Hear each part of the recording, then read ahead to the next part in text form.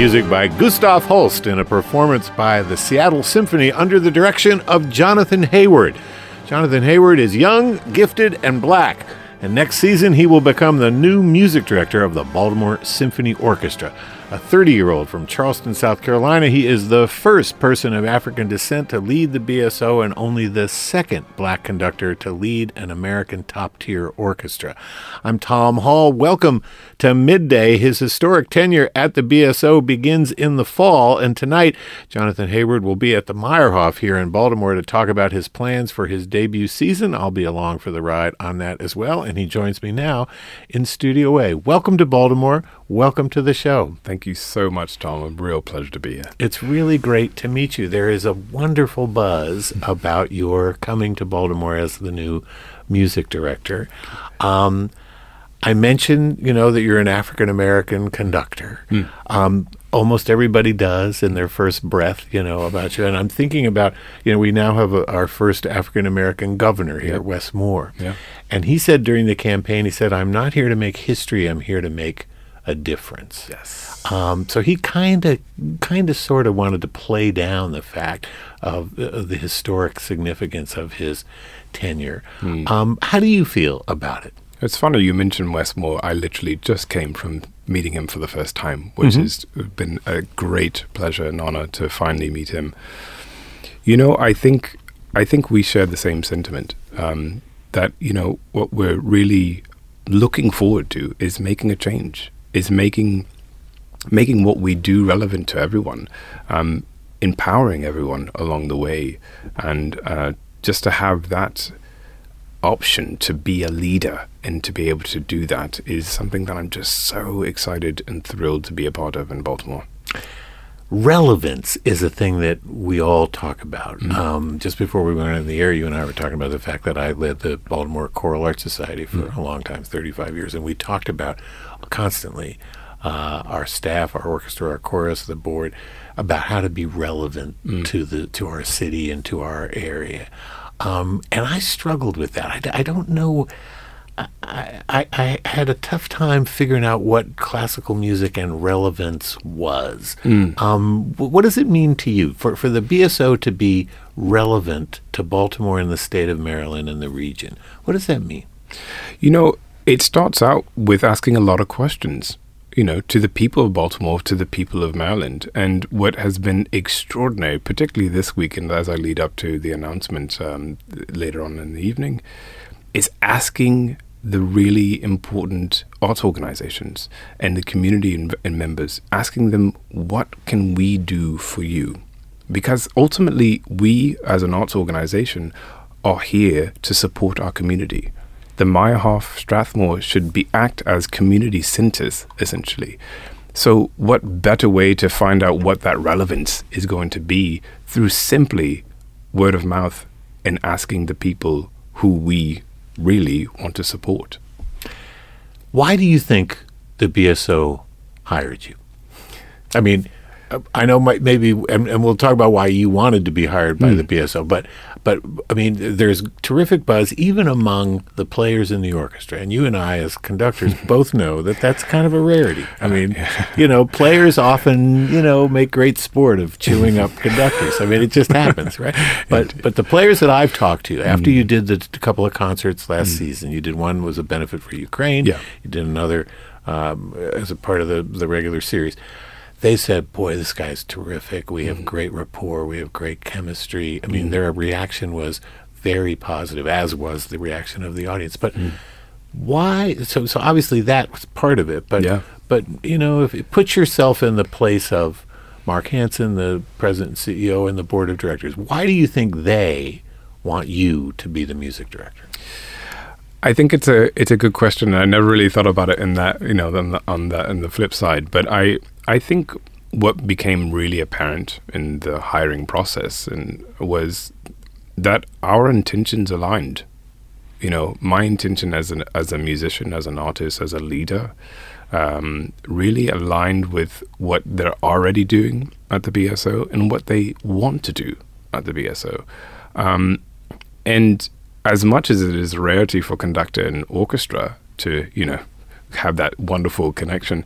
It is also a rarity for an organization and a music director to also have that rarity. So when we're talking about the BSO, we're talking about the whole, what that encompasses. And I think almost everything, I'd probably say actually everything, as far as this set of values and intention behind those values, really fit with how I see myself as an artist and a conductor in today's world.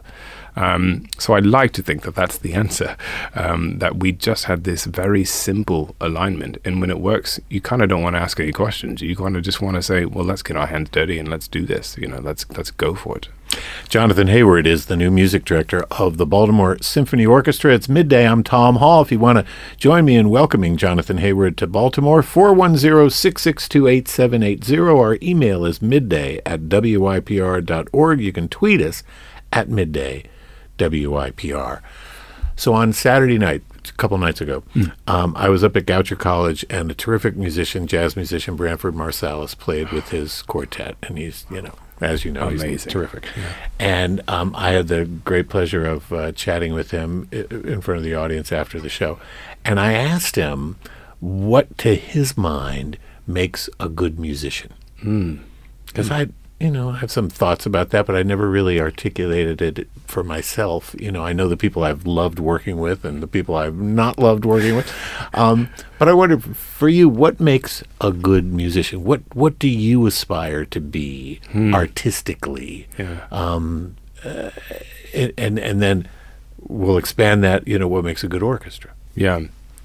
I mean, I think what makes a good musician is understanding to the very core and essence of what we do, that we have an obligation and we have the power to really change and move lives. This is really my core belief as a musician.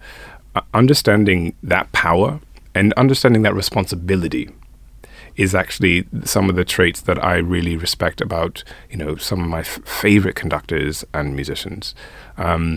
And with that power and responsibility becomes innovation. It becomes a sense of community and being able to connect with your community, whether that be, through the sound waves or in person. And I think we're talking non-classical, Nina Simone, someone who understood that she needed to speak to a certain group of people, really connect to a certain group of people. Bob Marley, these people really were movers and shakers on top of being excellent at their craft. So you can't just be good. You have to have the intention about what it means to be good. Do you know what I mean? Responsibility behind that. Talent is never just enough. No, it's a prerequisite. Absolutely, but it's not enough. Yeah, absolutely. And as a person of color, you'll be able to be a visible iteration of what's possible for other young kids. When you were a young kid, what got you into this? How did you all of a sudden connect with art music? I mean, for me, it really stems down to my time at the Charleston County School of the Arts. What was such an amazing part of that journey and that experience was that you auditioned, and it didn't matter your socioeconomic background, it didn't matter your creed, it didn't matter your religion, it didn't matter your race.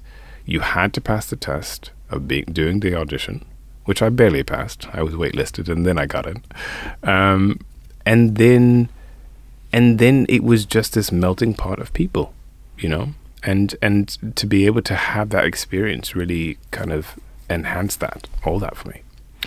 It's interesting. I mentioned you're the second African American to lead a top tier orchestra. I mean, I think of Jimmy DePriest as the other one. Of course. James DePriest, who was the music director of the Oregon Symphony forever. And the first African American in this city, which is a majority African American city. It's interesting with Jonathan Rush, who is also African American on the conducting staff of the BSO, and over at Peabody, Joseph Young, who has a prior connection with the BSO and is now leading the orchestral program there. When I first moved here in 1982, Bill Curry was an associate conductor. He's now the conductor of the Durham Symphony, another African American. So there's a concentration of black folks on the podium here in this city, which is interesting. Not a concentration, but there's a history of it. Why do you think there are so few around the country?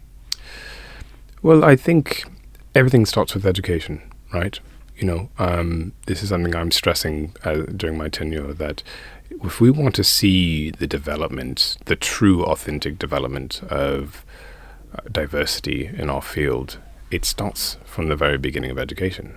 And that's my story, being able to pick up an instrument, have that access, to have a free instrument in a public music school system, is the only reason why I'm talking to you today. Let's not forget that. It is the only reason why. So having that accessibility from the very beginning, we need to really concentrate on that in order to make it happen. So, and this is something that it is, like I said, it's a huge part of my tenure, really thinking about that connection. Of course, Maren Alsop, your predecessor, helped establish Orchids program. That's been a huge success, and it's expanded exponentially. It's based on a Venezuelan model, the Sistema model of music education. Your thoughts about Orchids and where that can go next? Well, if you ask me, one of the other reasons why I decided to take the job, it has to be certainly BSO Orchids. For me, as I stated earlier, the idea of education is absolutely at the forefront of my mind because of my story. And before I signed on the dotted line, I was talking to Nick Skinner, our fantastic director, thinking about what does the next 15 years look like? What is the evolution of this fantastic program? How do we grow it? How do we deepen, the accessibility, deepen the knowledge, deepen the experience? And the future is certainly bright with what Maren has really successfully set up. What do you say to those folks? Because there are the naysayer or two about Orchids, and their argument, which I don't personally buy, but their argument is that the mission of a symphony orchestra is to play symphony orchestra concerts. It's not to be a music school. And we have music schools. We have Peabody, we have Towson University, we have the University of Maryland, that an Orchids kind of program that is based on pedagogy and based on, music education should be in the purview of music education institutions, not performing institutions. To those naysayers, with absolute respect, I would say wake up. If we want to actually evolve this art form and connect truly, which I think we ought to, because it is a beautiful art form for all, then we have to start with education. It is part of our responsibility. Yes, we are performers, and yes, that is a part of our remit. And performing at a high, excellence is absolutely important, imperative to what we do. But if we do not continue this evolution of bringing up the next generation, I'd like to have this chat, in another 120 years, so we keep the flow going of this fantastic art form. I've talked to my boss about that. So far, my contract doesn't extend 120, so we'll see what we can do. My guest is Jonathan Hayward. He's the new music director of the Baltimore Symphony Orchestra. We'll have more with Jonathan on the other side of a quick break. You are welcome to join me in our conversation, 410-662-8780, our email midday@wypr.org. You can tweet us at midday WYPR. And as we go to break, here's some music of Ravel. Jonathan Hayward conducts the Seattle Symphony in this live performance. I'm Tom Hall. Stay with us.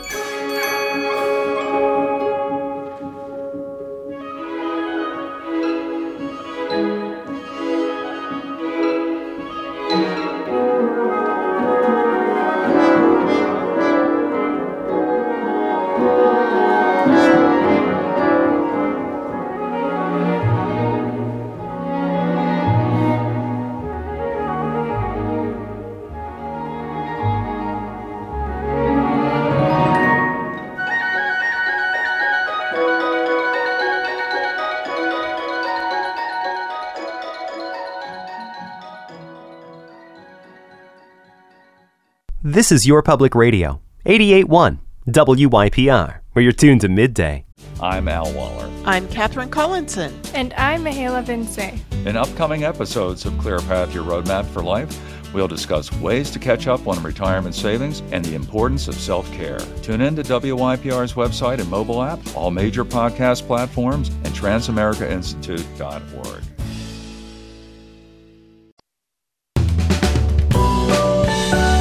And welcome back. It's Midday. I'm Tom Hall. Coming up tomorrow, a status report on Baltimore's efforts to curb violence in our city with Shantae Jackson. She's the director of the Mayor's Office of Neighborhood Safety and Engagement. The year-to-date numbers of homicides and non-fatal shootings are down. We'll talk with Director Jackson about plans to extend the group violence reduction strategy, which has been successful in a pilot program in the city's western district. So Director Jackson joins me tomorrow. If you've just joined us today, my guest is another director, the new music director of the Baltimore Symphony Orchestra. Jonathan Hayward has guest-conducted orchestras in America and abroad, and he has served as the chief conductor of the Nordwestdeutsche Philharmonie in Germany. Here's a sample of some of his work with that ensemble. This is music of Franz Joseph Haydn.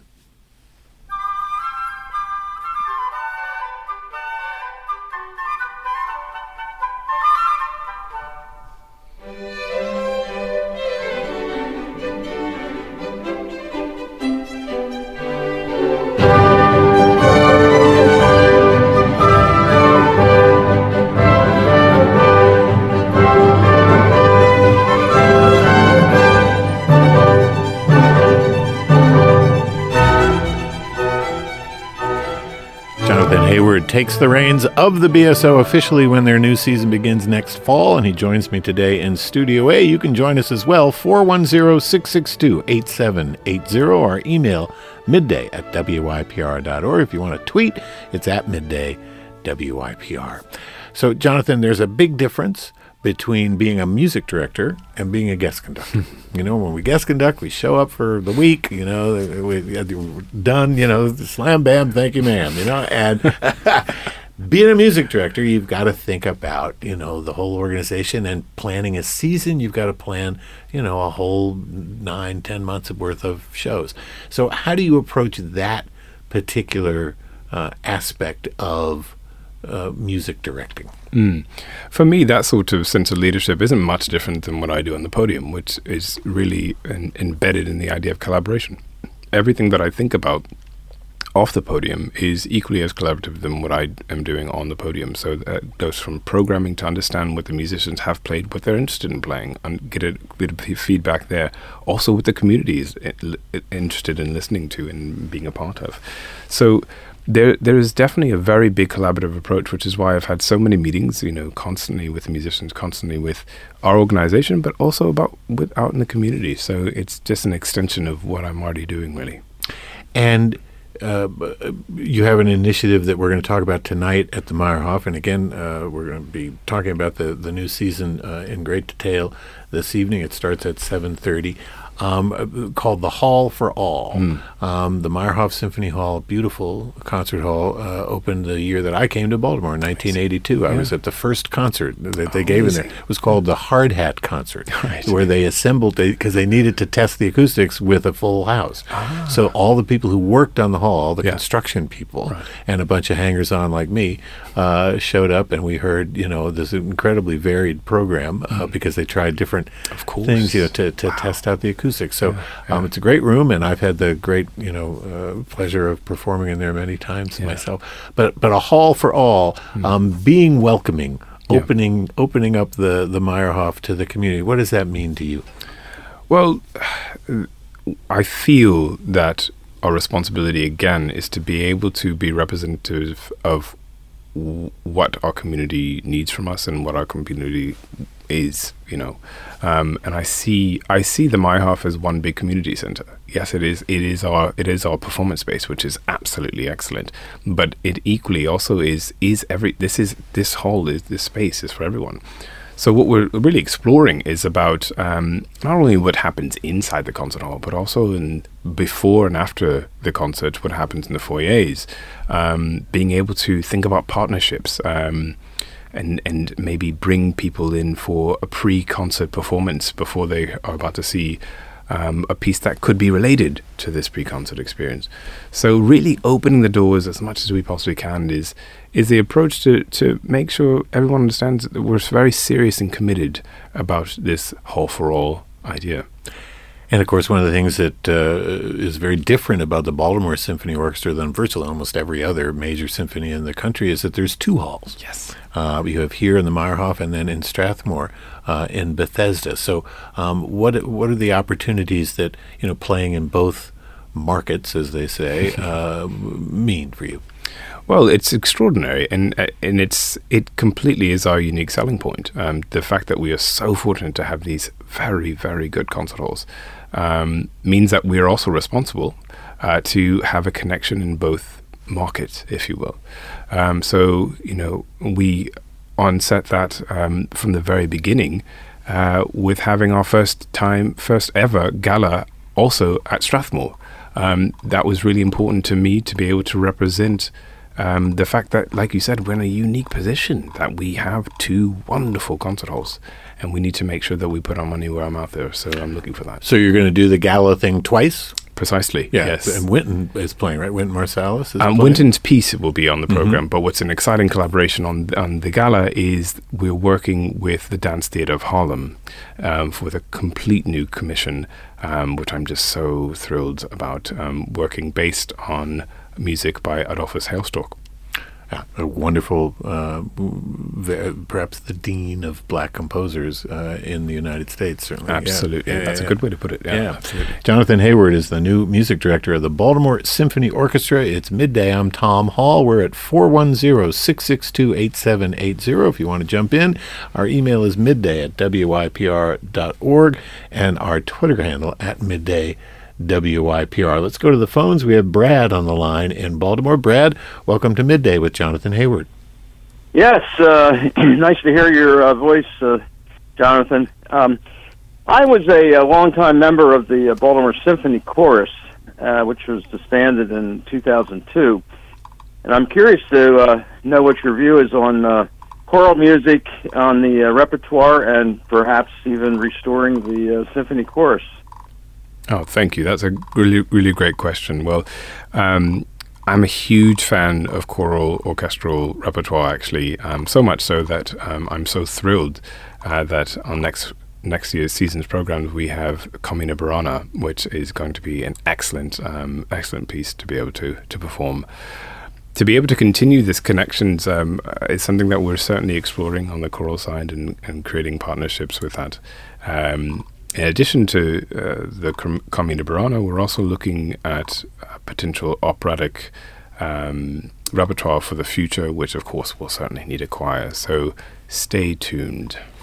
You have a long history of conducting opera. Yeah, I mean, it's my start, really. Yeah, actually. You start as an opera conductor. Your wife is an opera singer. Yeah. So tell us about your connection to opera. How did that start?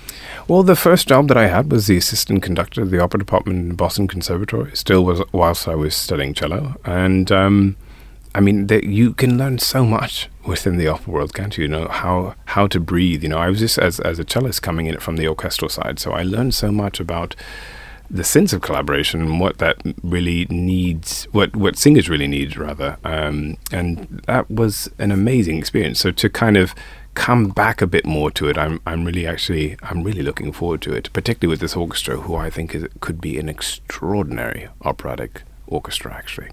We have a couple of small opera companies here. The major opera company, where I worked for 10 years as the chorus master, actually, went out of business a while ago. It's tough to sustain opera companies. I mean, ours isn't the only one around the country that's had some problems. So there's a void there. Yes. So maybe that is a void that the BSO can help fill, Well, stay tuned. I think that there's an exciting sort of long project that we're certainly looking at. But for the people of Baltimore, as you said, there's a void, and that's something that I picked up on very, very quickly as I started thinking about programming ideas. It's funny how people do get into these niches, and I think perhaps younger generations are getting away from that, which is terrific. And I credit Steve Jobs and the iPod. No, absolutely. Because when people started throwing stuff on their iPods, and now it's on their phones, they threw a whole variety of things. Just pop music, classical music, everything from hip hop to country could be on the same iPod. This ever-present quest for younger audiences is something that, obviously is going to be top of mind for you. What do you think the key is there? I mean, the New York Times reported when they wrote about your appointment that, in the last season, and I don't know what things are looking like this season, but last season, which is as COVID was ending, audiences at the Meyerhoff and at Strathmore even were some 40%, 50% of the hall. I mean, there's a lot of seats left at symphony concerts. So how do you deal with that? Well, it's a multi-directional approaches, I think. But one thing that I am certainly excited about moving forward is the campus concert initiatives that we're thinking about very strongly, and we'll have more on that hopefully in a few weeks. As far as the strong connections that we'll be making. So to play colleges, exactly, and really connecting. Going to them, is something that, of course, we have these great concert halls, but we should also remember that we need, in order to connect, we should be playing in different spaces that also can be relatable and easy, accessible to a different audience. So we're certainly looking forward to that initiative. We talked about what makes a good musician. What makes a good audience member? What's the responsibility, if there is one, or the obligation or the opportunity maybe for that person who comes and she sits there in the hall and the lights go down and you walk on the stage, and then what? I think that's a beautiful way of putting it, the opportunity. And I think the opportunity is to just be as open and as receptive as possible to what you're about to experience. I think there's a sort of, I never like to use the word religious side to it, but there's a sort of beautiful community feel when everyone is just there receiving the music, as I like to say. I think it can be quite moving. So if there's any opportunity or obligation, I think it's just coming to the whole, knowing that we really care about the intention of our programming, and what you're about to hear is really thought about and really a part of a musical journey that we're so thrilled for people to be a part of. So that sort of openness is always something that I appreciate from audience members. And that journey is within each individual piece. Yes. But it's also over the course of the evening. Absolutely. That 90 minutes or 2 hours worth of stuff. Yeah. The journey can be difficult for some people. People are intimidated by classical music. I mean, I remember years ago talking to a wonderful pianist and scholar, a guy named Charles Rosen, who said, you're not born loving Debussy. I would argue with that. So that could be, I think one can have contention with that. But does classical music take, so-called classical music, does it take something more than when somebody listens to R&B or hip hop or rock and roll? I sort of refused for that to be an answer. I mean, again, if I can be a young boy from Charleston, South Carolina, and be enamored by this music, I really don't see how that's not possible for a lot of people, for anyone. And I think it's all about the perception and the presentation of what you're trying to show. If people don't feel intimidated and you break that wall and you have a conversation. I'm sure you've had conversations on the podium, and that idea of breaking that wall and saying, what you're about to hear is about this, or the journey that we're about to take you on, and why we've decided to put this piece with this piece is because you'll hear this. And when you talk to people and you make them realize that they can really relate to it when they're listening, I think it becomes, I don't know, I mean, maybe I'm a bit biased, but I think anyone can love it. Anyone can love the experience of classical music in that sense. Well, you are a bit biased, and that's fine, because it's your job. Exactly. Well, just really quickly, because I know we have to let you go, and I'm going to see you tonight. But the strengths of the Baltimore Symphony. You've conducted a bunch around the country and around the world. What do you think this particular band brings? That's something you really want to exploit?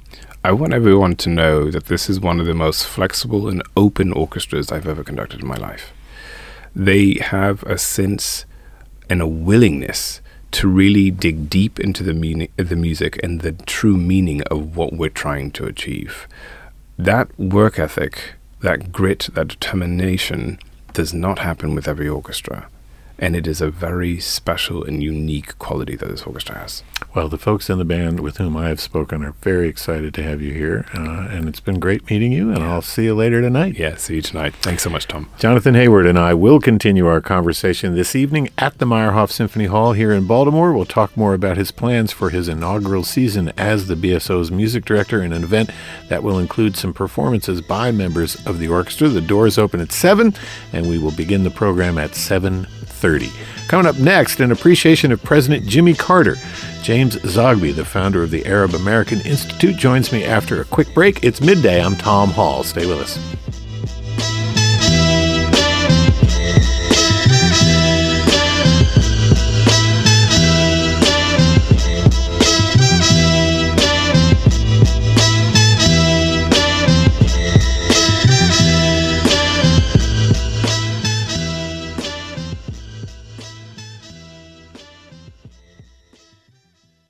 This is Your Public Radio, 88.1 WYPR,